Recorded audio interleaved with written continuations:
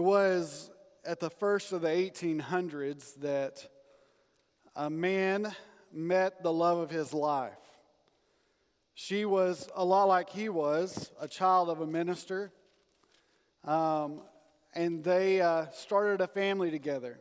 He felt a calling into his life, and he and his now wife served as a minister of a church for many, many years. They had a few children.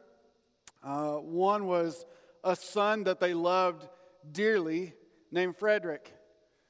Frederick was smarter than most of the kids in his class.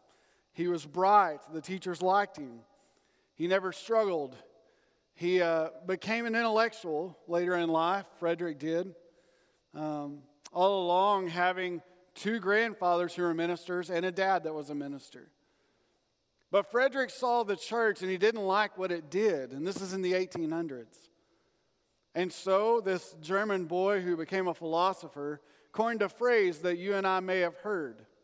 You may have heard of it because you read a lot. You may have heard of it because you bought a Newsboys record.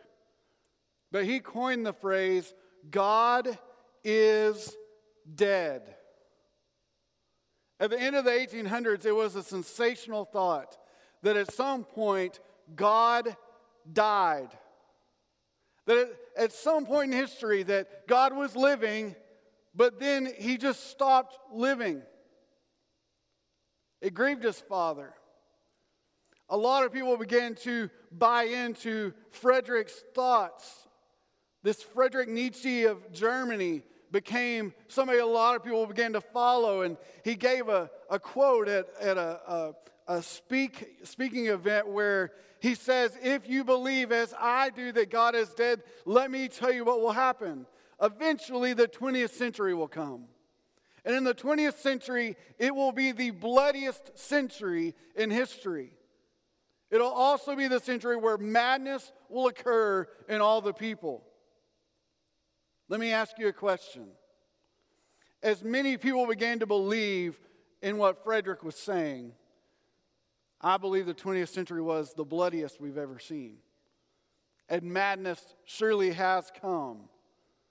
But one thing that Frederick got wrong is that God is very much still alive. You see, here's the problem with belief. If you believe in something deeply enough, it will take you where it wants to go. So today, if your belief is not in Jesus risen, who can save us from our sins, your belief is in something that will take you where it wants to go. You see, belief drives the ship. It always does. What you believe will take the steering wheel eventually. And for those that say, I don't believe in anything, you're wrong. You have a belief system. You just don't know what it is.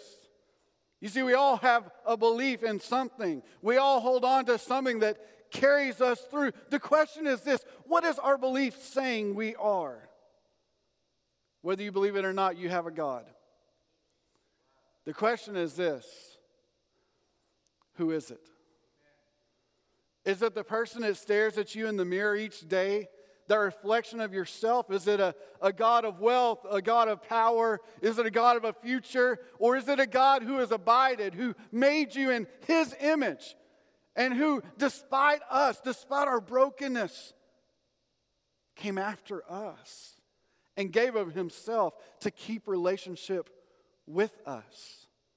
I want you to capture the fullness of this before we get to the text today. I want you to see it for a second. You are someone, and this is in fictional world, okay? Ready to go there with me? You are the wealthiest person ever. You have a castle, you have servants, you lack for nothing. Anything that you want, you have.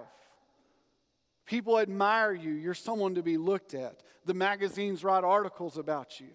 The newspapers are always interviewing people around you. The news stations always have a truck out in front of your place. And you look out the door one day and say, who's going to take over this one day? And so you have a child. And this child looks just like you.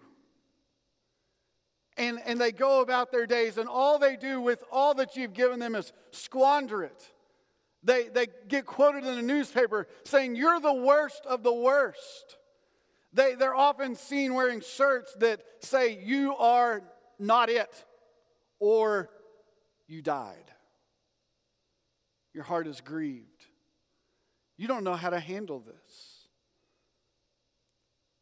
But a light bulb goes off. And that light bulb that's turned on all of a sudden makes you think, how can I show my child that I love them? And so you do what only you know how to do. You start to monitor what your child does, and your child starts committing crimes. And eventually, your child kills someone. Day of the trial comes. There your child sits next to the lawyer. You're sitting in the galley and you don't know what to do. You're looking around, and finally the judge says, "Well, all the evidence is clear. You did the crime. You must face the fine." And in your heart you stand and say, "Judge, if I may, I will pay the fine. I will do the time." The judge looks at you and says, "But you don't understand. You're going to have to die because of this crime." But the love for your child is so great, you just can't help but say, "It's okay. I'll pay the fine." With this, you look at your child who sneers at you as though to say, "I hope you die well because I will take all you've got." There you serve the perfect fine. Your life taken for theirs. Everyone writes about it in the newspaper how foolish you are to stand in place of a child that's so arrogant, so broken, so rude. But in your heart you know they've always been yours. It may seem far-fetched, but I can tell you this. That is exactly the heart of God. He knows how wretched we are. He knows how broken I am. And yet He paid a fine that I could not pay. My sins were so devastating that it was absolutely sending me a paycheck called hell. But Jesus stood in my place at that trial. And He said, "But you don't understand, Judge. I love Kyle. I will pay the fine." And He did it on a cross. But He didn't stay there, did He? If you believe as I do in the Bible, He only died for my sins. He rose again. So that He could not only be victorious over my sin, but also over my death. He lives. You know, I hope today that you'll understand something. That God loves you so much that He made a plan for you before He even formed the earth. He knew how wretched we would be. He knew how broken we would get. And He knew how stubborn we are. Yet before the oceans were put into place, before a star in the sky, Jesus was there. And He knew He would die for you. You imagine for a moment, God makes this perfect garden for Adam and Eve to dwell in with His presence. Like God walks in the garden with Adam and Eve. And He tells them, "There's one tree that I want you to avoid. Because on the day you eat of it, you will surely die." And so they walk with God. And they have this relationship with God, and it's amazing. They lack for nothing. Nothing. They lack for nothing. But that tree's there. And they see it all the time. And one day as they're walking, there's the serpent. "Hey, Eve, what do you think about this tree?" "Oh, God told us not to eat of that tree." He goes, "Did He really say that?" Because what he really meant to say is if you eat of this tree, you'll be like he is. Don't you want to be like him? I mean, you don't have all the knowledge. He does. And isn't that kind of limiting for you? And so he's like, well, it can't be that bad. So she takes of the fruit, and she turns around to Adam, who is with her, and they both take. And in that moment, God's plan was put in place. All the time when I was a kid, I remember reading Adam and Eve and being so mad at them. How foolish you have to be that you have God walking with you in the garden and you still take of that fruit. I mean, because of you two, I have times where my knees hurt. Because of those two, I got kidney stones in high school. Kidney stones. Those aren't fun. It's all because of them. As I got older, I realized it wasn't because of them. It's because of me. Because how many times have you and I gone to the tree of sin and taken of its fruit? Today, if you're a follower of Jesus, if he is the Lord of your life, the Savior of your soul, you have something in you that, frankly, the world is missing. You see, your neighbors that don't know Christ keep going back to that tree time and time again. And they think that it's nourishing their soul. But it's not. It's killing it. When I was in junior high, the MSG fad hit. Y'all remember when the MSG fad hit?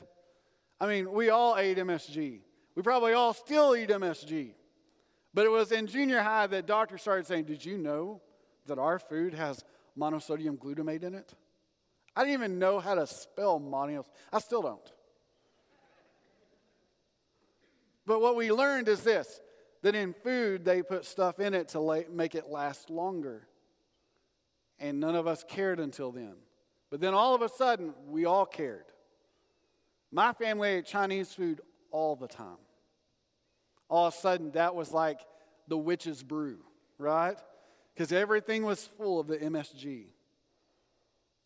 We didn't even know that we were eating it. How about this? How many of y'all enjoy a nice apple from the grocery store? Yeah? Any of y'all wash off the stuff on the outside of the apple? A few of you? You know, they polish it with like wax. None of us knew that. I thought all the apples that came off the tree were shiny. Didn't y'all? Like, that seems natural. It's the best fruit ever. It shines. No, it doesn't. It's dull. But when you get it at the grocery store, it's like, bing! You're like, oh, apple, wax. But now we're told that we got to like put our apples in hot water and scrub them. That's too much work. I get my apples prepackaged with MSG. I mean, don't you capture it yet that we all put poison in us all the time? We don't even know it. And our neighbors are spiritually putting poison in their souls. And it feels good to them. At some point, we've got to show them there's a better way. At some point, we got to waken them up. But you can't do it by going to their door and going, oh, hello. What church do you attend? Oh, you don't? You're going to hell. Have a good day. That's not quite how that works. And today I want to show you why. I want to show you that there is a better way, and that in Philippians we're given that better way. That Paul talks about it from his earnest heart to this church in Philippi. How he's trying to encourage them and keep them equipped and to send them out, to give them courage to do more, to pursue Jesus deeply. And that's what we're supposed to do today. So in Philippians chapter 1, verse 21, it says this. For me to live is Christ, and to die is gain. Now, if I live on in the flesh, this means fruitful work for me. And I don't know which one I should choose. I'm torn. I'm torn between the two. I long to depart and be with Christ, which is far better.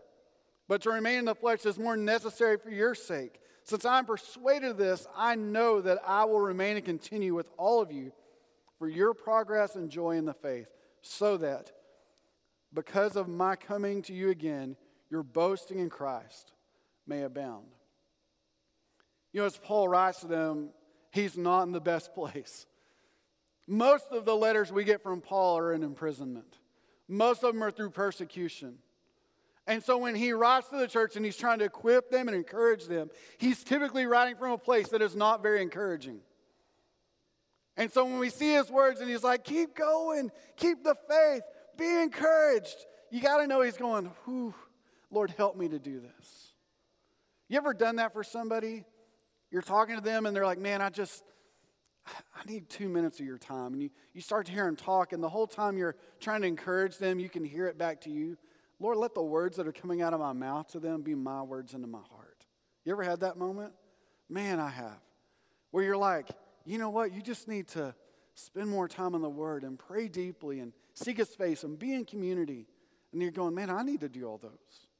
I need to take my own medicine.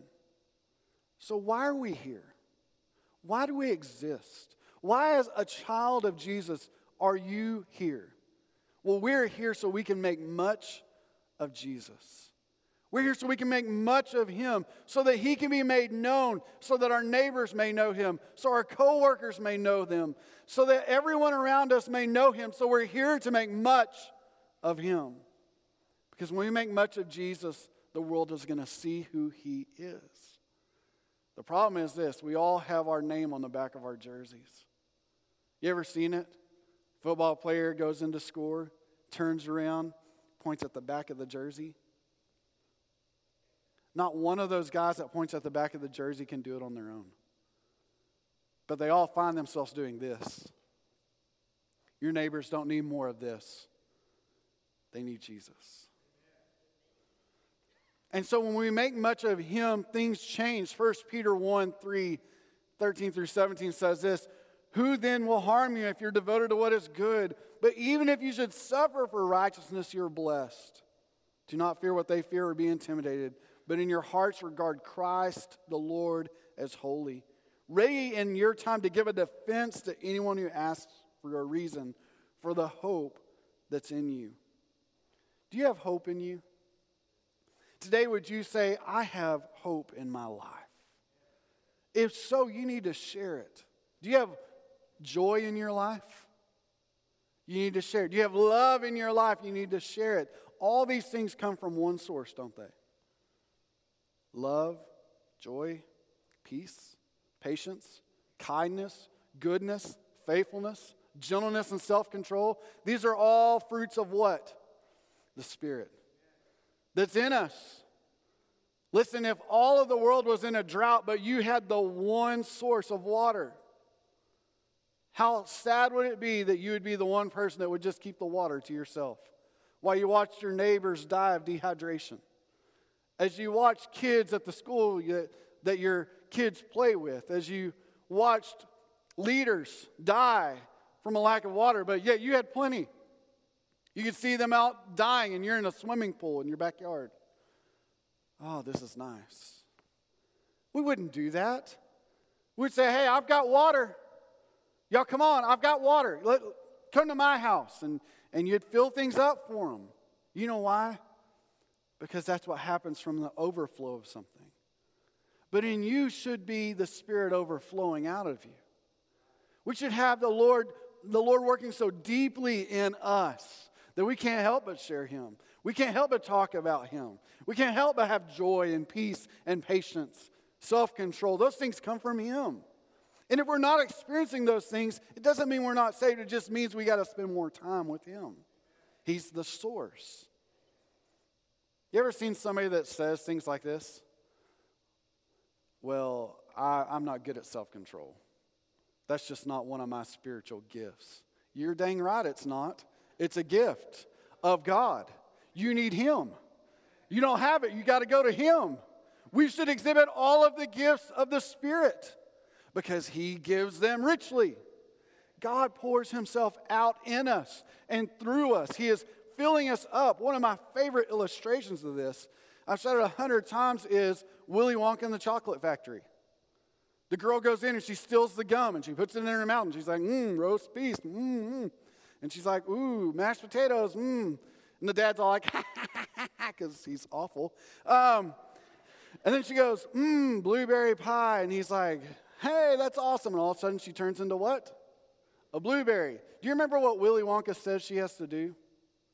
She has to be squeezed. That's how she gets the juice out. Squeezed.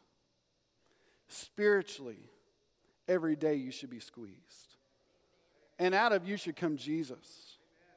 Not your favorite football team, not your favorite subject, not your family, not your job. Jesus, because you are his. You have been bought with a price. So that when you and I give our lives to him completely and he saves our soul and he leads our life, when we are squeezed by the world, he should come out. The problem is this: the world is waiting to be squeezed upon by Jesus, and all they get is us. That's it. Look at me. We live in a world where pastors have become superheroes on TV and where Jesus is left on the sideline. We're living in a day where theology is considered dull. We live in a day where spending time with Jesus and his disciplines is considered too much time. Shame on us for those of us who have Jesus and we have to fit him into our schedule. I don't know if he ever had that moment. It's not in the Bible I read, where he said, I thought about the cross, but I'd really like to spend more time in the garden. I'll squeeze them in when I can get there. But man, we treat him that way. Lord, I'd rather stay in the garden than go to Gethsemane. Because in the garden, we can just hang out. Jesus died for our sins not so that we would stay plump full of him, but so we would overflow out. To our friends, to our neighbors, to our coworkers, to strangers. They'll know that we are Christians by our love. That's what happens. You fall so deeply in love with Jesus that it overflows out of you. So when you're squeezed, Jesus comes out. Boom. But listen to what Paul says. He tells them, listen, I've got two equations here. Health isn't good. So I'm trying to decide, is it easier just to die and go and be with Jesus, because that is awesome? Or is it to stay with you, which just means I get more time to serve him? By the way, do you know where in the Bible it says it's time to retire? Anybody ever found that scripture? Haven't either. Now, I get some of y'all worked and retirement came and you retired from work. But I've never found any time in all of Scripture where Jesus says to somebody they're done until one point. And on that day I'll say to them, well and done, good and faithful servant. Enter into your rest. The one time in Scripture. By the way, anybody know the normal age where in Scripture God typically started using people? Anyone? Over 60. It's the typical number on a person's birth date where God would start to use them. Most of our heroes in the Old Testament were older. Only time God uses younger people that we know of in Scripture would be the disciples and Mary. The rest of them were older. You know why? We're not supposed to leave this world like, well, I'm resting now, I'll rest there too. We're supposed to burn out. We're supposed to go out in a flame of glory for his purpose. And here's Paul, weathered by the world, worn, tired, imprisoned. And he says, I don't know which is better. Keep on going for your sake or to go home to be with the Lord, because either way it's a good thing. I don't know about y'all, but I'm very excited about the day that I'll get to be with Jesus. But until he takes me there, I want to work for him. I want it to be said that when people look at me and say, what do you do, Kyle, for a living? I can say, don't you know I'm about my Father's business? And so should you. No matter where you work, no matter what you do. You should be in Dad's business. Because that's what he calls us to be in. That means you can be about his business without a pulpit. It means you can be about his business as a school teacher. You can be about his business if you mow lawns for a living. You can be about his business if you're a surgeon. You can be about his business no matter what profession you're in or age you're at. But I can tell you this, even in death, Paul tells us we gain proximity to Jesus. We get this moment with him, and it's powerful. Even in death, we get this moment of transition with him. Here's the other thing. We keep on going for one reason. We keep on going so that others may know Jesus. We keep on going for his purpose. Mark 12 tells us this, love the Lord your God with all of your heart, with all your soul, with all your mind, with all of your strength. And then Jesus says this, the second commandment, greatest commandment's like it, to love your neighbor as yourself. What if we started loving our neighbors like we loved our family? What if we started showing them Jesus so that they may know him? What if we saw more people saved in alleyways than in church pews? Do you think that God can save someone's soul on a front porch? Yeah. Think God can save someone's soul on a golf course? Yeah. In a classroom? In a hospital room? In a Walmart line? Maybe not. But, of course he can. Of course he can. And we exist for that purpose so others may know him. That's your job today. That's your calling. In Christ, you are called to his business. You and I get that chance. The last thing that Christ teaches us through Paul in Scripture is this. Are we boasting about Jesus? I want to talk to you about that for a second because Jeremiah gives us a pretty clear understanding of what that looks like. In Jeremiah 9, this isn't on the screen. Jeremiah 9 says this is what the Lord says. The wise person should not boast in his wisdom. The strong should not boast in his strength. The wealthy should not boast in his wealth. But the one who boasts should boast in this, that he understands and knows me, that I am the Lord, showing faithful love, justice, righteousness on the earth, for I delight in these things. This is the Lord's declaration. Our boast should be in the fact that we are choosing in our lives to understand and know God. It should be a lifelong pursuit of who we are. It should be your lifelong pursuit with me. Together we should know God. We should be pursuing him. And when we feel like we don't know him, spend more time with him. Dale and I talk all the time about one of the saddest but probably one of the most rewarding things that we do is spending time with families before a funeral service. We know people in our church. We know them on a personal level. We love them. But in that moment where you sit with a family and you start to unravel that person's history, where they worked, what they loved. People like Mary who loved to dance. I love that about her. Just things that I learned from family. Things that you uncover about their history. Things that you learn about their loves and their passions that you never got to know. So when you stand up here at one of those celebrations and you get to unravel that before people, you're getting to tell their story. And it's beautiful. The most amazing thing about God is this. He has given you so much of himself that if you're not spending time with him, you don't know. I want to encourage you to spend time with God. Open your Bible up. Truthfully spend time. We've been talking as a church that starting in February, we're going to read the Bible together. We're going through the Immersed Bible together, starting with Messiah. This is the New Testament. Y'all have seen the table to buy stuff, and let me just tell you, you don't need this to spend time with God. You don't. In fact, please don't wait till February to spend time with God. Spend time with Him personally. Spend time with Him deeply. Don't make time for God. Free up time for God. As y'all have been with me during this fast that we've been on together, one of the things that I will, I guess, admit up to, if you will, is how much time I waste in a week with things.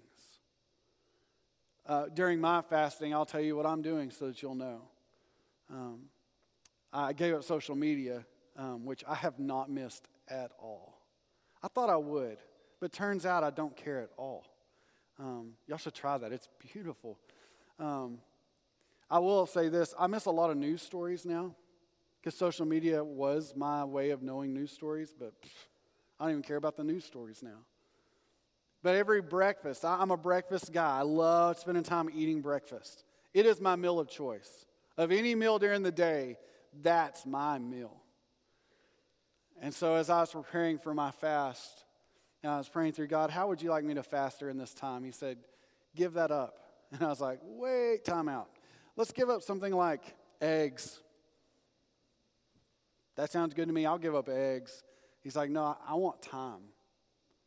Because I spend a lot of time getting ready for breakfast. And so I've given that up.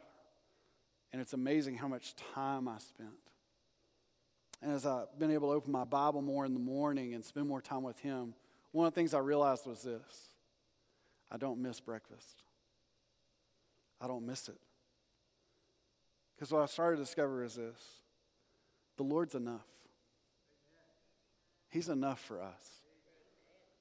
And when my stomach in the morning is like, feed me, my heart says, I already am. We're good. I've chosen to give up caffeine. I love caffeine. And that hasn't been hard, but also gave up sugar. Oh, I love sugar. I love sugar in caffeine. That's a magical mix. Can I just tell you, when that headache hit me, for those of y'all that have done that, and you feel that headache hit, it just reminded me of the time I wanted to have with the Lord. I'm going to ask you a question. How's your time with the Lord? I mean, I'm not going to ask you to write anything out or turn anything in. This isn't a test. I'm asking you personally, if it's just me and you in the room, and I could hear your inner dialogue today, and you're being really honest. You're like, okay, Kyle, no one's recording, no one's going to hear. So my time with the Lord has been... Now I'm going to ask you a question. You can lie to me. Are you lying to Him? Are you lying to the Lord? Because He knows your inner thoughts. So, I want to give you a pattern until we get to February. It's a pattern I'm in, and I'm enjoying this big time. Every day, if you're not a Bible reader and you just want to start, 2 books of the Bible, Acts and Proverbs, every day. Read a couple of each. Read about how God started the work of His church world. And then hear as though you're reading your notes from your grandfather about how to live your life, about how to pursue wisdom, and how there's somebody lurking on the heels of wisdom that wants to take it away from her, as it describes in Proverbs. What if Monday morning you woke up and spent time with God and it changed your life? I'm just saying, what if for the first time in forever you woke up and spent time with God before you went to work, went to school, went shopping, went wherever? What if in that moment on Monday morning that you said nothing else is going to occur? I'm going to wake up 30 minutes earlier. I'm going to brush off time so I can spend time with Jesus. And what if in that moment, that 30 minutes, the Lord changed your life? Would it be worthy then? Because let me just tell you what I know about me. Every morning I spend time with the Lord, He changes my life. He reveals to me how I need to change. He reveals to me how I have not arrived yet, even though I stand behind a pulpit. He reminds me that He is enough and that I need Him. So let me ask you a question. How's your time with Jesus? If you don't know Him, I'm going to invite you into a special time. We call it invitation. We have it every Sunday. We do it for a reason. I believe people need to share their hearts. I believe people need to come and pray. I believe people need to reveal their brokenness before a holy God, not in front of a broken pastor. You know why we need brokenness? Because it reveals true change. And so maybe today you would come and kneel and pray again and just say, God, I want to spend extra time with you and help me to do so. Maybe it's, Lord, I don't know you, but I want to. Let me just offer this up to you. Here in a few minutes, there will be a few of us up here. And we would love to talk to you about how to know Jesus as your Lord and Savior. You've heard me say those words a few times. And you may not know what that is. Maybe today you came into our worship service and you said, okay, this church does weird things like they spend extra time in prayer. They sing weird songs. They allow this guy to preach, and he preached way too long today. That's okay with all of us. But maybe today you would start a conversation of what is this all about? And you'd like to ask that question. We'd love to answer it as well. No matter what it is, in our invitation time, we sing. And we sing because we worship a holy God. And we want to invite you into that kind of worship. So, for those of us who have Jesus, and we woke up today and we weren't in heaven, we get the opportunity, like Paul said, to make much of Jesus. Don't waste your day. Let me pray for us. Heavenly Father, I pray, Lord, that in this room, there is somebody that may not know you, that today they would give their heart to you. God, we need you to speak over us. Lord, we want to hear from you. So, Lord, would you come and fill this place like we've sung about? Holy Spirit, would you change the atmosphere of this room right now? God, we need you. Lord, we disagree with Frederick from the 1800s. You aren't dead, nor are you silent, nor are you invisible. Lord, you are alive and working in us. So God, praise you for what you continue to do. And Lord, may you have these next few moments as evidence that we came to worship you. In the name of Jesus we pray. Amen.